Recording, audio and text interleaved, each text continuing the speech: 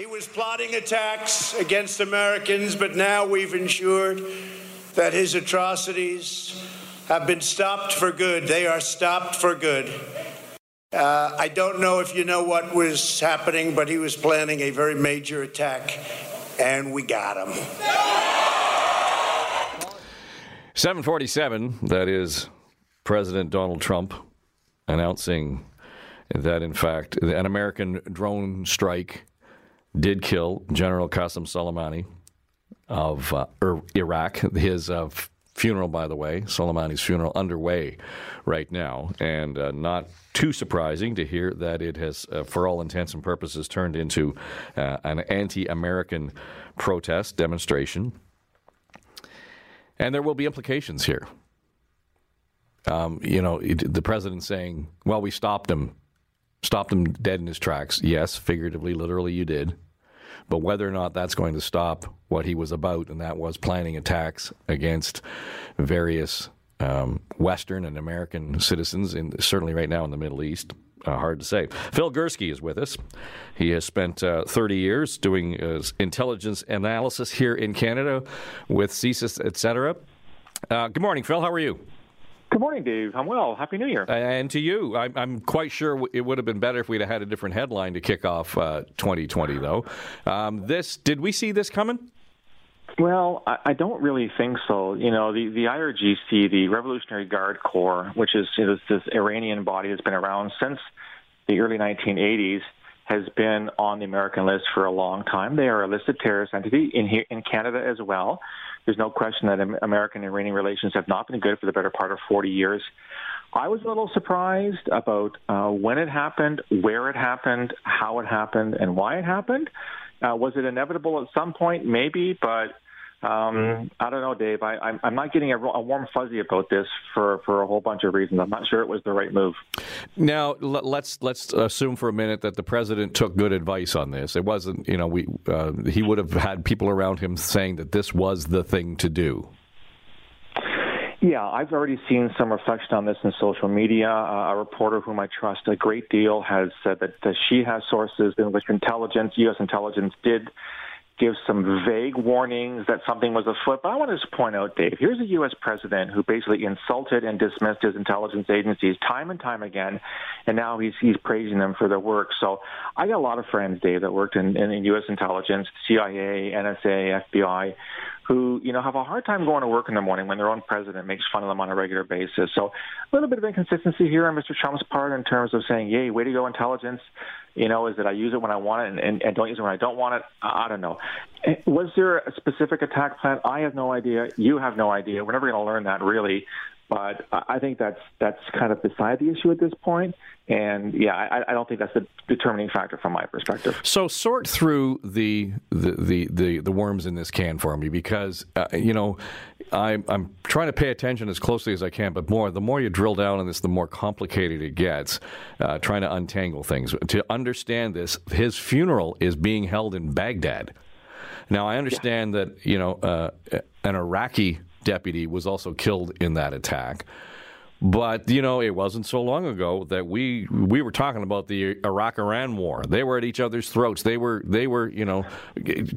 prime enemies. They wanted to wipe each other off the face of the earth. Is this American intervention, is the history of it actually turned Iraq and Iran back to allies against the Americans? You raise some great questions, and it really is a can of worms. It'll probably take us about 3.5 days to work through it. But let's just do some basics here.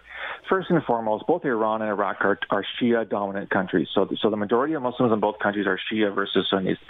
Secondly, this can of worms all came about not because of the Iran-Iraq war, but because of the American decision to invade Iraq in 2003. You and I remember those days. Mm-hmm. It was after 9/11. President Bush declared his infamous axis of evil. Iran, Iraq, North Korea, none of whom had anything to do with 9/11. So I've been arguing for a better part of 15 years, Dave, that the Americans are missing the ball because it's the Sunni Islamist extremists they should be worried about. In fact, I have a podcast on my website I just published on this very issue. It's jihadis, it's Al-Qaeda, it's ISIS we need to be worried about, not Iran. I'm not saying Iran is a lily white partner and a good neighbor, but they are by far from the greatest threat in the region. So I think, in fact, the American invasion of Iraq in 2003 is where we got here. And let's face it, no country wants to be invaded. and no country wants to be occupied. So if the majority of your citizens are fellow Shias like their friends across the border in Iran, are we surprised there's an alliance building right there? Not me. Yeah, and I guess that's the hard thing to sort through in terms of how do you now get to a point that even looks like you're on a path to resolving it. And I know we're talking about the Middle East, but at the same time, there needs to be some kind of stability there. Yeah, well, Dave, if you can come up with stability in the Middle East 2020, you win the Nobel Prize in advance, my friend. I've already been reading reports online that the Iraqi Prime Minister is going to seriously think about having the Americans leave once and for all Iraq. So there's like 5,000 troops or so many troops, American troops in the area. Of course, Canada, has been there on training missions, a lot of NATO partners as well. Having the Americans leave is both a good thing and a bad thing. It's a damn if you do, damn if you don't situation, because as I said, the fact that you're there, you're an occupying force, you're a target. If you withdraw all troops, does that make things more stable? Of course not, because there are other actors in the area. Russia's in the area, and then Iran's in the area. So it's not that you bring stability to the area by withdrawing your troops, but the problem is you're creating instability by being there in the first place. So what's a worse instability? You being there or you not being there? And I don't have an answer to that question. So let's expand the lens here just a little bit, because it's not just happening Iraq, Iran. We 2-3 months ago, we were talking about the same thing in Syria and the Russians moving in there and Turkey getting involved. I don't, you will have a better view on this, but how much more dangerous is it today than it was back on Labor Day? Wow. You're asking a tough question early on a Saturday morning. I would say that it will always be a dangerous area. It'll always be an unstable area. And as we joke about the Middle East, right? It's never been stable since Christ was a carpenter. Let's face it. It's been that way for a very, very long time. I guess it's a matter of what level of instability and danger are you willing to put up with. And there'll always be a sort of a background of problems in the area. And I think, from a Western perspective, what you want to do is ensure that whatever policies you put in place, whatever measures you undertake, don't make the situation worse. I would argue that 2003 made it worse.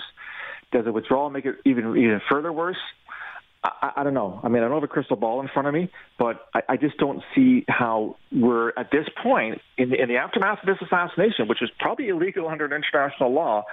I don't see how anything we do solves it. But I'm also thinking that anything we do, I don't know, Dave. I'm struggling to figure this thing out. This is a real tough nut, and it's not. It wasn't made any better by Soleiman's assassination.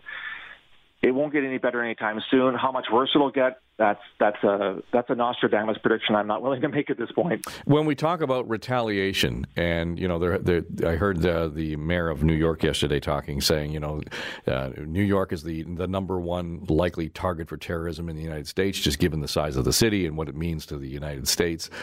So they are bracing for that possibility. All we heard about Soleimani's activity was that it was, for the most part, focused in the Middle East right now. Should we be more concerned here in North America with fallout here? Well, you raise a good point, and that's exactly true. The IRGC was very active in Iraq. It's very active in Syria. And it's very active in Lebanon. Historically, it's not been active in North America, despite the fact that we and the Americans and many other Western partners have listed the IRGC as a terrorist entity. They do not tend to get involved in attack planning in the West. And so we should have taken that into account before we decided to do this. So the fact that you've taken out the head honcho, does it raise the stakes? Absolutely. Mayor de Blasio talking about New York being a target. Well, we've seen, anti-Hasidic attacks in New York. We've seen all kinds of other attacks in that city. So you're right. New York's on the radar because of the size, because of the iconic nature of New York anyway. Is it higher on the list because of Soleimani's assassination? I'm not so sure about that. But, if you're working U.S. national security, you're really worried right now because you know that the other shoe's going to drop, right? You're not sure where it's going to drop. Will it be on a U.S. embassy abroad? Will it be against U.S. tourists? Will it be against something else, U.S. forces in another country? That day is coming, and the problem is you have to monitor and try to protect a gazillion things simultaneously. And even the Americans, God love them, with all the resources, can't do that. This is the problem they're faced with right now, I think. Well, let's start where we left off. Happy New Year, Phil. Thank you.